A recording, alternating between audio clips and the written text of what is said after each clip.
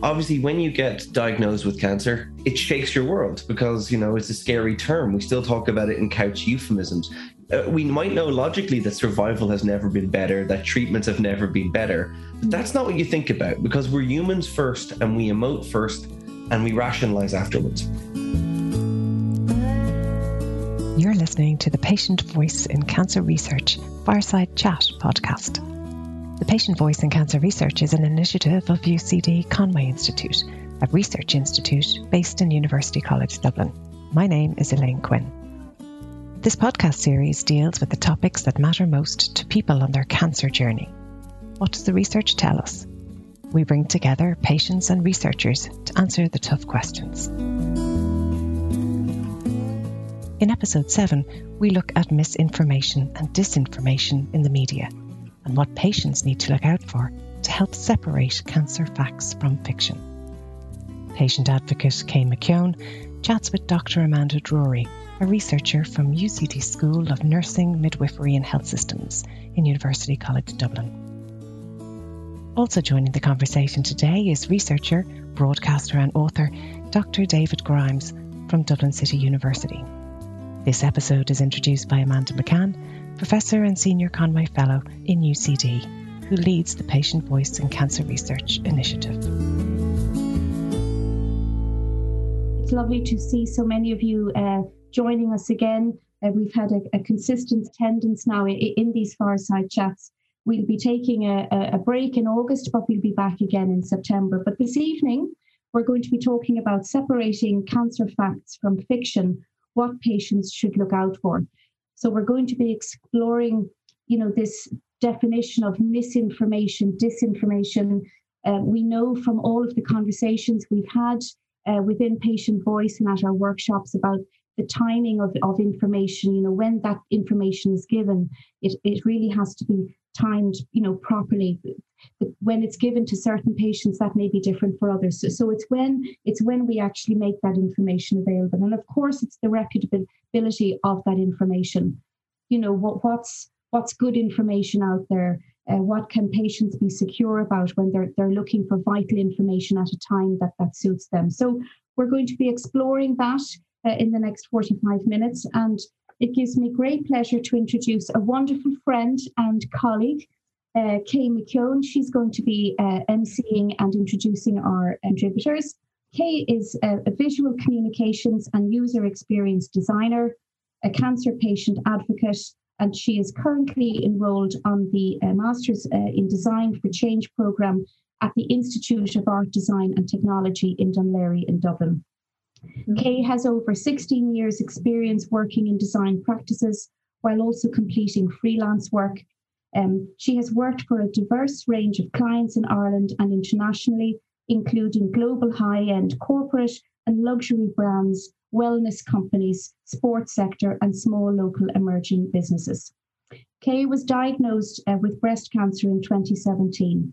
It understandably changed her life, but she has always believed in using creativity, work experience and life skills to enhance her life and the lives of others.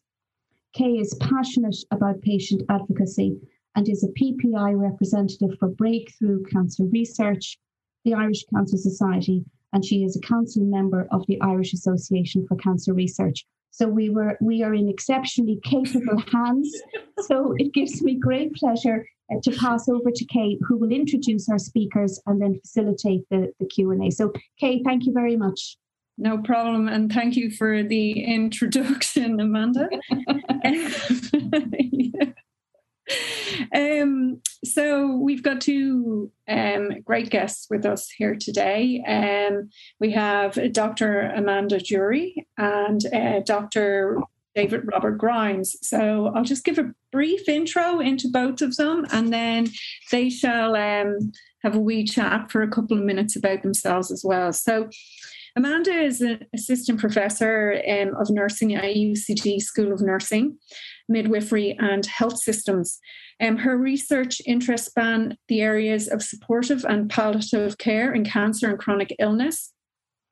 Her research aims to enhance the understanding of health and well-being for people affected by cancer, including the personal, social and healthcare factors which influence these outcomes. Dr. David Robert Grimes is at DCU, and he's a physicist, cancer researcher, broadcaster, consultant, and author. His academic work encompasses everything from how oxygen affects tumor dynamics to the impact of disinformation and conspiracy theory on public understanding. He has a strong focus on public understanding of science and medicine, and has contributed to BBC, RTE, the New York Times, The Guardian, Scientific America, the Irish Times, and PBS.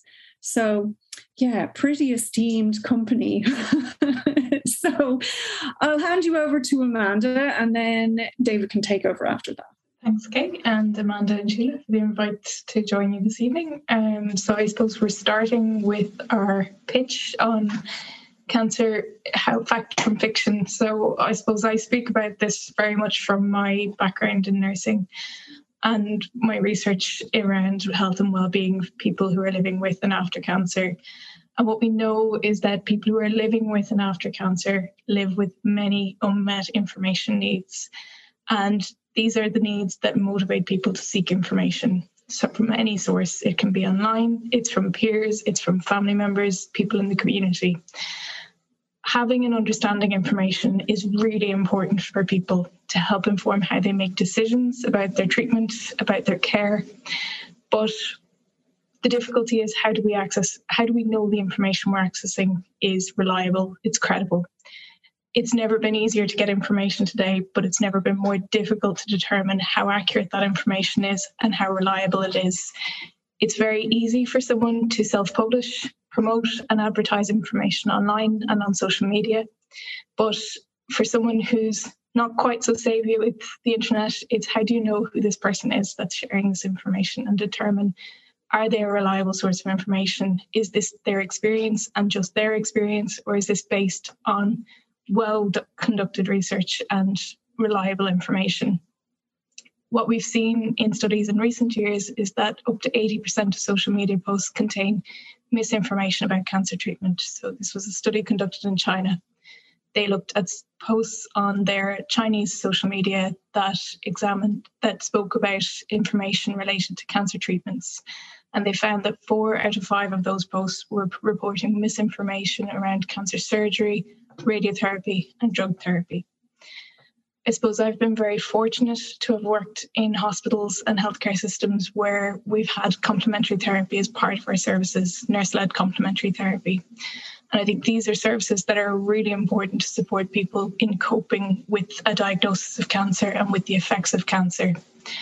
But they're not available in every system. And I suppose one of the challenges that we come across is that people who can't access these services either through their hospital or through their cancer support services will turn to the internet to look for sources of support like this. And the danger is that when you go to these sources of support, you can't always be certain who it is that you're getting this from. What's their expertise? What's their knowledge? What's their background? And I think most critically, are you paying them? Because it's very different to seek complementary or alternative therapies from someone who you're paying compared to someone who's working in the health system and it's offered as part of your treatment. So I suppose these are all things that need to be taken into consideration when you're looking for information online. What sort of information, what sort of support you're looking for. And I suppose it's really important. My take-home message is opening the conversation with healthcare professionals that are looking after you, talking about the sorts of therapies that you might be looking at outside of your treatment and how you can ensure that you're most effectively looking after your cancer, because the danger is that some of these therapies can interact with cancer and we don't know unless we talk about it. And I think it's making sure that either if your healthcare professional isn't opening the conversation, that you take that responsibility and open the conversation. And I'll pass it over to David. Thanks, Amanda. That was great. Thank you very much. And thank you for the overly kind introduction. I am intent on underwhelming you all this evening now that the bar has been set so high. I would echo a lot of Amanda's sentiments, and I don't want to repeat too much because I'm getting to the age where I repeat things an awful lot anyway. But I think my background is I'm initially a cancer researcher, and I've been involved in patient outreach for about 10 years now. And one of the things that we tend to as humans do. We don't like thinking about things that challenge our mortality, things that make us worry about death or things like that, which is quite understandable because we don't really function that way normally. So oftentimes the first time we really think about cancer is when we've been diagnosed with it or someone we love has been diagnosed. And that's where we go scrambling for information. And it's at that juncture, that window, where a mixture, a symphony of charlatans in some cases and just well-meaning but misguided people in other circumstances can inadvertently steer us down some very, very dangerous courses. One of my friends is a guy over in Yale called Skylar Johnson, and the work that he's done has shown that patients that get sucked in by disinformation tend to fare a lot more negatively. For example, they tend to delay conventional treatment, or they tend to sometimes reject it, often until that their situation has deteriorated to the extent where it is difficult to come back from that. And that unfortunately has a negative prognosis on where they go. My other area of research is disinformation, and we'll talk a bit about this in the chat, I think, but there's a distinction to be made between misinformation and disinformation. Misinformation is inadvertent falsehoods being spread, like, say, a misconception that gets spread around, and that happens all the time innocently. Disinformation is the more sinister cousin of that, where people deliberately propagate a falsehood in order to put forward an impression. And in cancer, we see both. We see people that share things, well-meaning bits of advice, particularly to patients. And I'm sure everyone here who's been diagnosed or has had someone they love being diagnosed will find people will offer you advice, often unsolicited, often not useful, often scary, and they mean well, but they don't. And that's usually misinformation. At the other end of the spectrum, you have people that have either ideological or financial interest in spreading an alternative version of reality. Some of you might have read the New York Times this week, did a profile of Joseph Mercola, who has been fingered as spreading an awful lot of anti-vaccine disinformation during the COVID thing and profiting quite handsomely from it. If you look at his background, he's been doing this about cancer for about, I'd say, since at least 2007. I've been writing about him for 10 years. And there's an awful lot of overlap in the people that spread, say, COVID disinformation and the people that spread anti-vaccine disinformation. And often because the ideological precepts behind them, that you can't trust modern medicine, that there are better secret alternatives being kept from you, they're very appealing narratives that the same people will latch onto. And I think that maybe today we'll discuss some of them and discuss ways of maybe catching them out so you're not affected by them. Because there is good information, there is good data now that we can immunize ourselves against falsehood in a way analogous to vaccination, which I do a lot of work on as well. If you know what to look out for, you can kind of become immune to it before you get affected by it. If you are affected by it, it's a lot harder to reverse that course.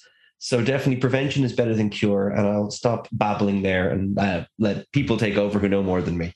Thank you, David.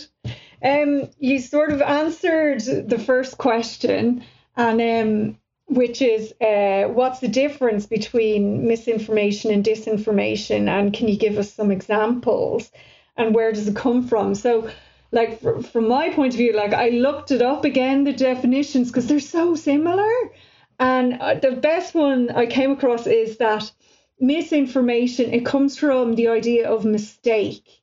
So it's misinformation, so it's not intentional, and so it's like, say you read an invite and you see that it says 8 p.m, but for some reason you think it's 9 p.m, and you tell your friend it's 9 p.m. Like, you don't do that intentionally. But then disinformation comes from disrespect, and or as in it's a reversal of the word after it.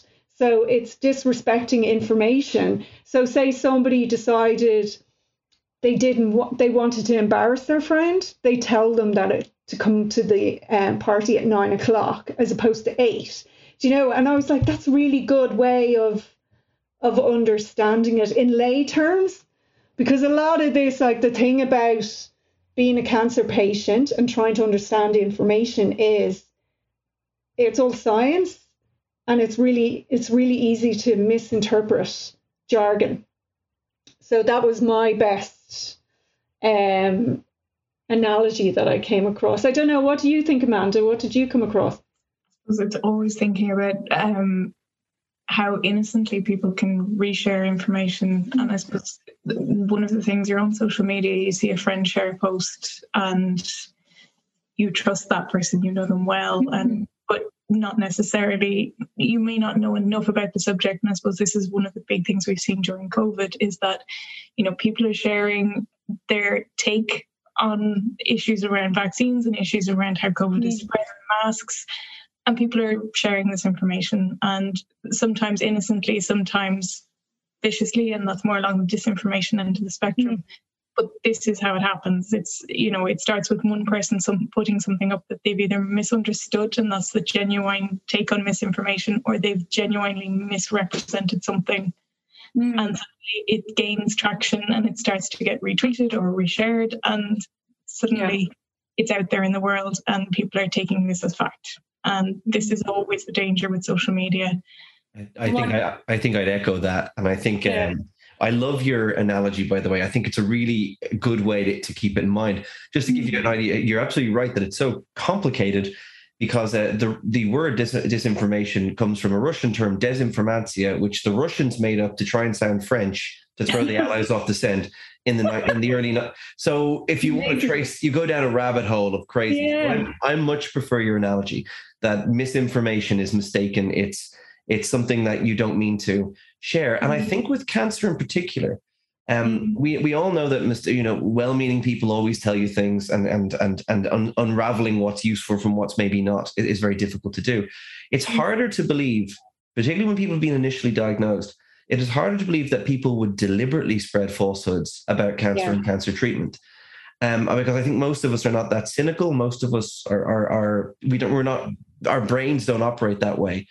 But it is absolutely true and quite shocking that a lot of stuff that is deliberately pitched, particularly at new patients, is by people with ulterior motives who maybe want you to buy something. And it's very, and I totally understand, because your skepticism, your natural skepticism about things is definitely reduced, because who would lie about cancer or cancer treatments? And it turns out there's a massive, massive market for people that do just that. And that's frightening and very disconcerting too.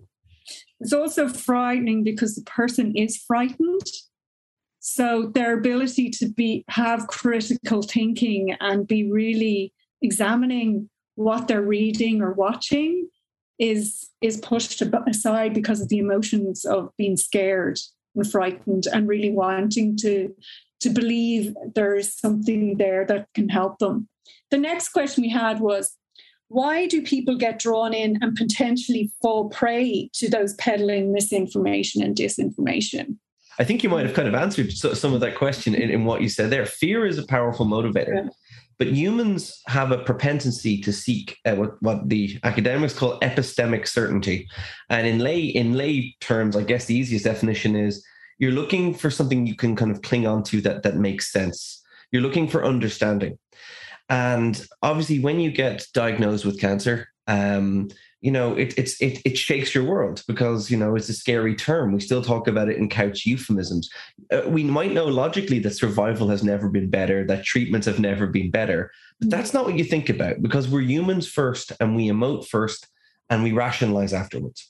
So one of the things that happens is we're looking for we're looking to make sense of it, because, you're looking at something that's very stochastic, very random. Often people are diagnosed in the prime of their life. They're not expecting this. And you're trying to make sense of it. And one of the things that makes people very vulnerable is that the narratives, like if you ask your doctor, your oncologist, they'll be like, yeah, you got unlucky and whatever. And that's not very satisfying on an intellectual level. What you often get with cancer disinformation is someone who gives you a very obvious, easy, simple solution. Oh, you got the cancer cause of sugar or cause of 5G or whatever else. Yeah. And then they offer you a very simple, easy cure with no pain, and that's so appealing because it seems to be neat. Now, it's totally illusory. It's not true often, but it's much neater than the reality that your oncologist will shrug and go, well, you were unlucky, and the treatment for this is X, Y, and Z, and this percentage is going to maybe work, and maybe this percentage won't, and then we'll try this. It's much easier to listen to someone who says, don't listen to that. I have a cure. This is all nonsense. And here you go. And I totally see people falling victim to it and understand why people do. And at least in my, Amanda might have a very more nuanced take on that than me.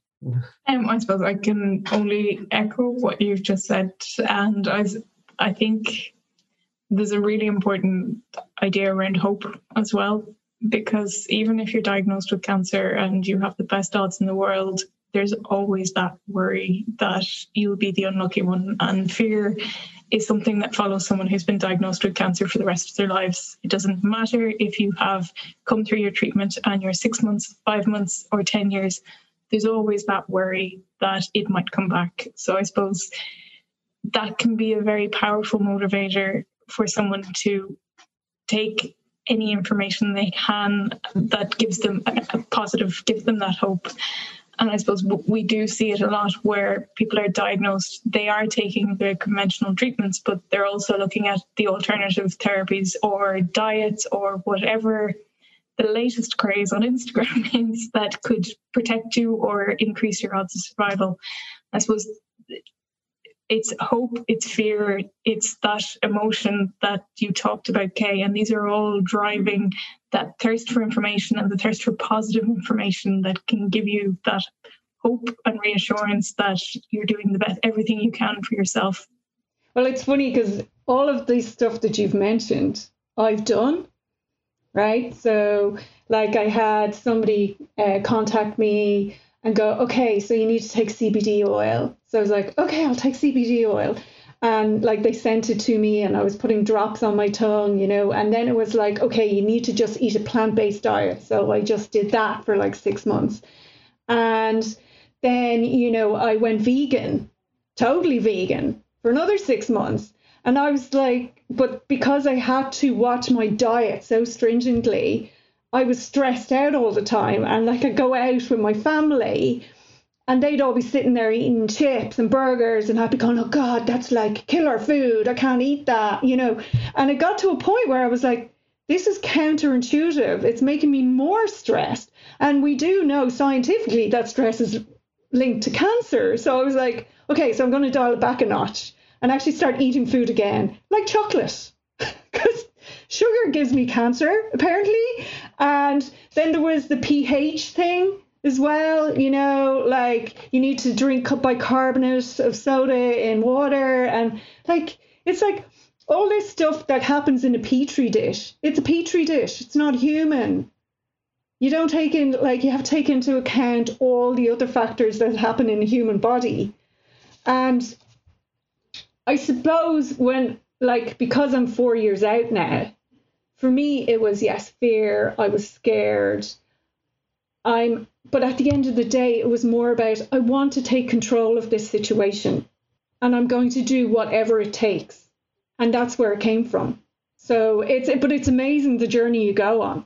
So I've been down many rabbit holes. But anyway, so we'll move on. So when I was diagnosed, right, I was actually living in New Zealand. So I have a completely different experience of the Irish health system. I sort of fell through the cracks because I came back and I had my surgery and everything. So when I was diagnosed, my surgeon gave me a couple of leaflets and he explained everything and I went home with this stuff. Now, I didn't look at it for a few days, but then I did and it was really relevant to me. I also, at another point, met a breast care nurse and she gave me an information pack, which was all stuff from different charities and different organizations that dealt with breast cancer. And it was this thick. And I went home with it. But I had everything I needed and all of the information was at hand and there were directions onto websites. And there's one website I went on that like filtered me through a process of what's your diagnosis, what's your age, are you male or female, this is all the information you need, blah, blah, blah. And I was like, this is amazing. So when I came back to Ireland, I expected the same treatment. And I was like, so where's this website and where's all this information? Where's my info pack? And never got it. So I suppose the question is like, from that perspective, like what sort of information should our medical professionals give patients and talk to us about to help us when we come across information online, because so many patients search, and unlike me, most patients don't get an info pack. So what do you think should happen, and when and where? The reality is that people will always go to Google. Yeah.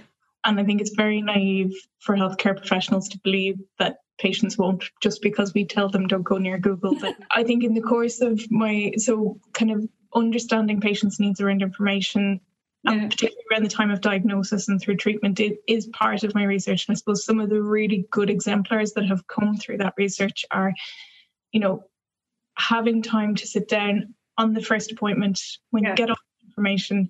Nobody takes that information in. You're still reeling from the diagnosis. It's making sure you have someone who's with you who can take some of the information in at least. And I think COVID has really restricted people, and our more recent research is really showing that when people with cancer and even after cancer are going to these appointments, that they're not able to take all this information in themselves. And for the first time, they're going to these appointments by themselves. So I think it's really important to give someone the opportunity, if we're living in a remote consultation world, or we're only allowing the person to come into clinic by themselves, that we are using technology. We're allowing people to dial into the consultation or remotely coming in virtually so that someone can listen in. And I think this is something from my own perspective with family members. It's really important because it's not just the person who's living with cancer who needs information. It's also the family member, and family members carry an enormous burden and they often feel that they're starved of information. So finding creative ways to involve primary caregivers, spouses, children, family members, whoever it is, in those consultations to help inform it. And the second thing is directing someone to a website. So that was the second thing that came through really strongly. So someone told me their anecdote. It was, I went and I talked to the nurse, and the nurse very openly said, I know you're going to Google. There's no point in me telling you not to Google. Here is a list of websites. And it was sort of Irish websites, UK websites that were local. They were culturally appropriate to them and had information that was relevant and related to the services that they'd be engaging with. So I suppose there are two ways around how to help people navigate information. I suppose it's the navigating the information you get outside those websites is the other challenge. I think it's opening those conversations. That's the challenge, I think, from my clinical perspective and from my research. The challenge is actually opening conversations around where information is coming from and being able to have an honest conversation about that information. I think there's always a danger that healthcare professionals will get their back up around someone Google and coming in and saying, well, Dr. Google told me, and Dr. Google knows better than you. How you approach those conversations with patients is really important in how that relationship progresses, because if you take a negative approach to it, that, well, you shouldn't have done that, I told you not to do that, you're shutting it down. And that patient will never speak to you again about the information that they're getting or where it's coming from. So you don't know what they're opening themselves up to. One of the things that is really important, and this is not just for cancer, this is for all health, but also for everything in general. We don't, as a society, practice information hygiene very, very well. We go on Google and we treat all information as pretty much equal opportunities, and that is not the case. The same way that we've spent the last, year and a bit socially distancing and keeping ourselves away, we should view information as pathogenic, as potentially infectious, and be very, very careful what we accept. Most of the studies we have show that we're not at all discerning. We might think we are, we're damn well not. And disinformation and misinformation is much better packaged usually than scientific information. It's much more meme-worthy. It's much more shareable. It's much simpler. Okay. It's also, frankly, bullshit, but there you go. So one of the things, as Amanda's already mentioned, reputable websites, if healthcare, I'm reticent to tell healthcare providers what they should do. As an academic, and I sit there and my oncology colleagues will strangle me to death if I try to tell them how to do their job anymore. But obviously, Amanda has a nursing experience, and it is a case of knowing what your patients might do and giving them good resources. I think Cancer Research UK, have absolutely brilliant resources. Now, I am biased. I was funded by them for several years, but their resources are top notch. They're written from a patient perspective, and that's really important. The Irish Cancer Society have great links. The National Cancer Institute in the US, these are absolutely brilliant go-to resources because they deal with a lot of common patient questions too that they might be embarrassed to maybe ask their oncology professional. They might think, and also patients should never feel embarrassed too, but I understand why people do. And the other thing as well, just is I think it would be worthwhile for health professionals to be aware of the disinformation that their patients are going to be exposed to preempt it, and to be able to say, not just, oh, I know you're going to Google it, but say, one of the things Kay mentioned there I thought was really interesting was the dietary stuff, the alkaline, the CBD oil. If you tell, I'm working with a bunch of dietary oncologists down in Cork at the moment on the information patients get. And one of the things that you generally don't want a cancer patient to do is go on a restrictive diet and maybe lose weight, maybe put themselves in and yet that information is not often we don't get that information until a patient has already done it. So if you're aware of that before a patient might do that, you could say, look, you might read this. I would advise against it because X, Y, and Z. And also it's not really true for this reason. That's much more useful than when someone comes in to see you and maybe they've lost a lot of weight and you're like, what happened? And maybe like Kay, they went vegan or put themselves under a lot of stress. If healthcare professionals could be a little bit more aware of that, which academics like me should help them be more aware of, then maybe they could preempt that and make life a little bit easier for everyone. Mm. No, it's very true. I actually asked for a dietitian, my oncologist, and she was like, they're few and far between. Good luck in finding one. I was like, oh my God. But like I went off and I found my information and went through my whole process. But I really like that info hygiene and being potentially infectious, which, in terms of what should people look out for, like, where would you signpost people to go for reliable information about treatments, side effects, and alternative therapies? Yeah, I mean, I probably repeating myself a little bit, but I think that this is such a broad problem. It's not specific to cancer, but we're talking about that today, so we'll try to stick on that. I think learning or being guided towards identifying reputable versus non-reputable, and it's not a trivial problem. It's really you can't just say patients should know it because they don't. It turns out they did a study on Stanford students about 5 years ago, Stanford postgraduates who allegedly you think would be fairly good at discerning. They're not. They're terrible. We're all terrible. But one of the things, and I wouldn't say just trust authority. I understand that's reductive argument, but I think if something that's shared by the Irish Cancer Society is probably going to be more reputable than something that's shared on your uncle's Facebook page. And I think, I know it sounds trivial, but we afford it equal weight. I think we have to be aware that disinformation in particular is designed to either scare us or to appeal to us on a very emotive level. If something seems too good to be true, probably is. It's very hard, but or if something's very reductive, it probably is reductive. And I think that these dialogues and conversations need to happen.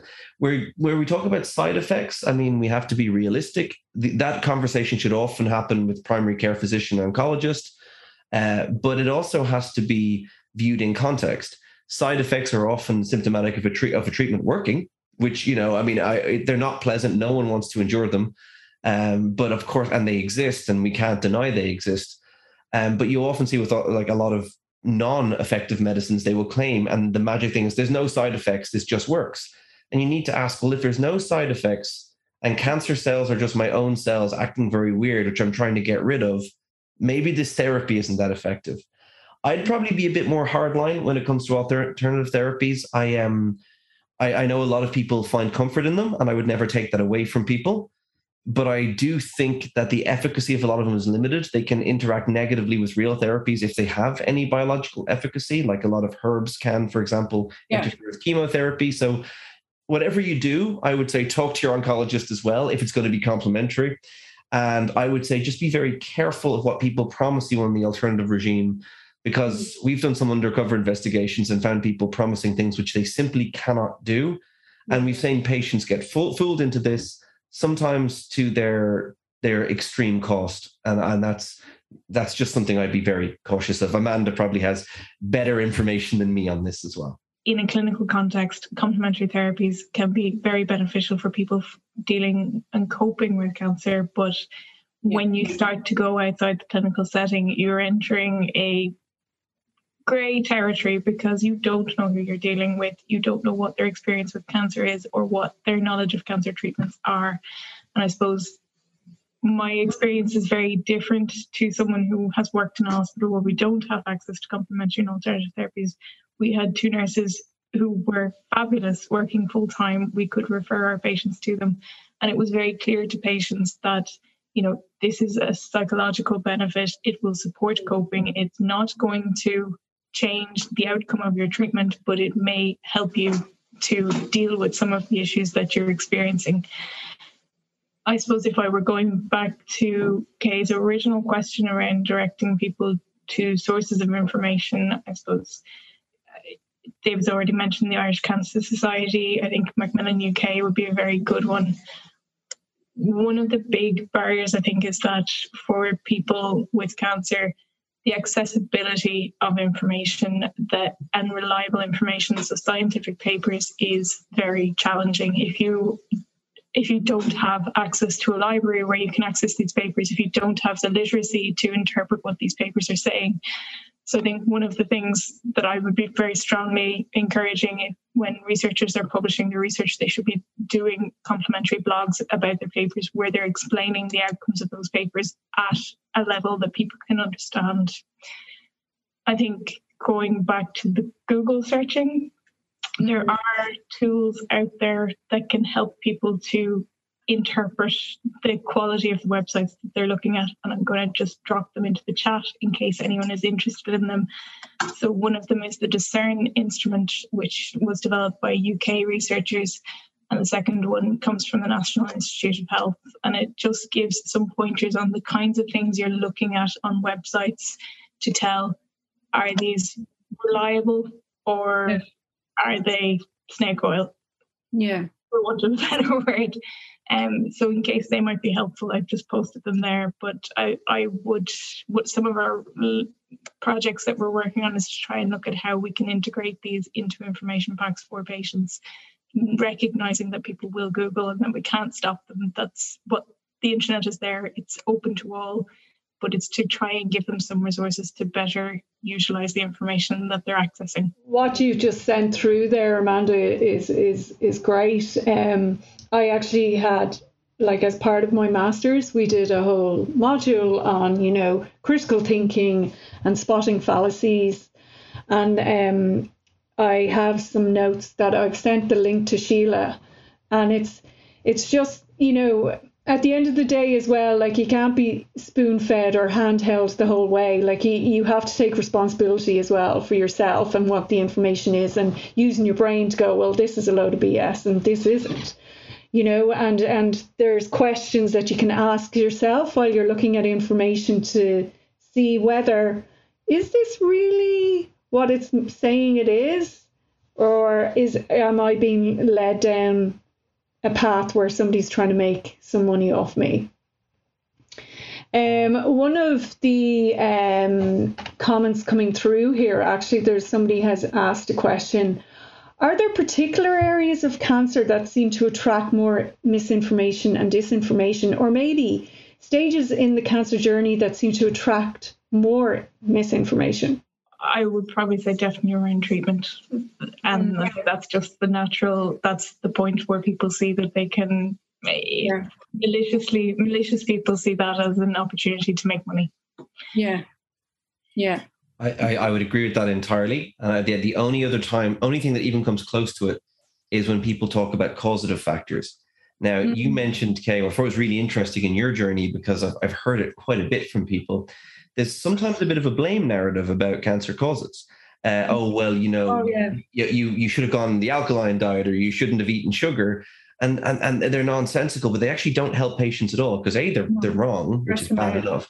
But when you're stressed about all this stuff, the last thing you need is an unnecessary guilt placed on your soldiers for something. But I would agree with Amanda, treatment is where it's at, because that's where charlatans will make their money from. And that's also where, I would argue charlatans are a small fraction of the people that offer services.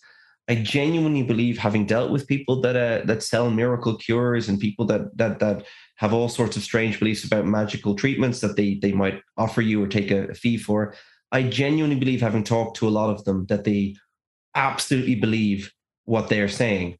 Yeah. It doesn't mean it's not going to kill a patient. They can believe it all they want. It's still damaging. So I'd say it's treatment, absolutely treatment. Yeah, and it comes back to that whole idea of fallacies and, dealing with the information and asking yourself, there's 4 questions. Is it true if I believe it? It's true if we believe it? It's true if I want to believe it. So that's coming to the emotive section. And then it's true if it serves my best interest to believe it. So those last 2 really tie into that, going back to the fear and the emotions and just wanting to be able to control the situation. I'm obviously a bit biased on this because I've written a book on critical thinking. So everything you're saying to me is absolutely chiming with me. But what I would say as well is the thing I always, when people ask, if something really appeals to you, if something is really, really, this is a weird thing to do because we're not programmed to do this, so to speak, but we should question information that appeals to us or seems to chime with our preconceived notions twice as hard as we would question someone who gave us news we didn't like or information we didn't like, because that's when we are more susceptible to maybe, and I think patients are often really susceptible. If someone tells you, you don't need your chemo, I've got apricot seeds and they're going to cure you, that's 100% more appealing than you might have to go through a few rounds of chemo and it's going to have some unpleasant effects on you. But again, that's when your skepticism, your critical thinking has to be even, and it's a very big ask. It's incredibly unfair to ask patients to have to do that. But unfortunately, because there are people that will try to sell snake oil, whether they mean to or not, it's just something that at the moment, I don't see any other way around. Yeah, I suppose it's more about knowing what the charlatans or the snake oil people get up to and how they try and fool you, and one of the things that shocked me was about YouTube and the clickbait. And obviously my background in marketing and everything and design, I know about Facebook ads and AdWords and how everything is targeted at people. So if you're searching for something, those Facebook ads are going to come up and the Google AdWords are going to come up. But the thing is that if you click on the link, the person gets paid. And then if there's a video, there's always an ad before the video. So they get paid for that too. So it's just knowing that. Before you actually watch the video, this person's getting paid because I've clicked on the link and I've watched this ad. So, and that brings a more of a sinister part to it, knowing that alone. You go, so that's my little rant. I don't know if David and Amanda want to finish up or say anything. I was just going to say thank you very much, David and Kay, for your fantastic facilitation. It's been no problem. It's been really enjoyable. It's lovely to chat with you both. I'll echo that. Thank you all so much. I've learned a lot listening to everyone else, so I really appreciate you facilitating as well. Thank you.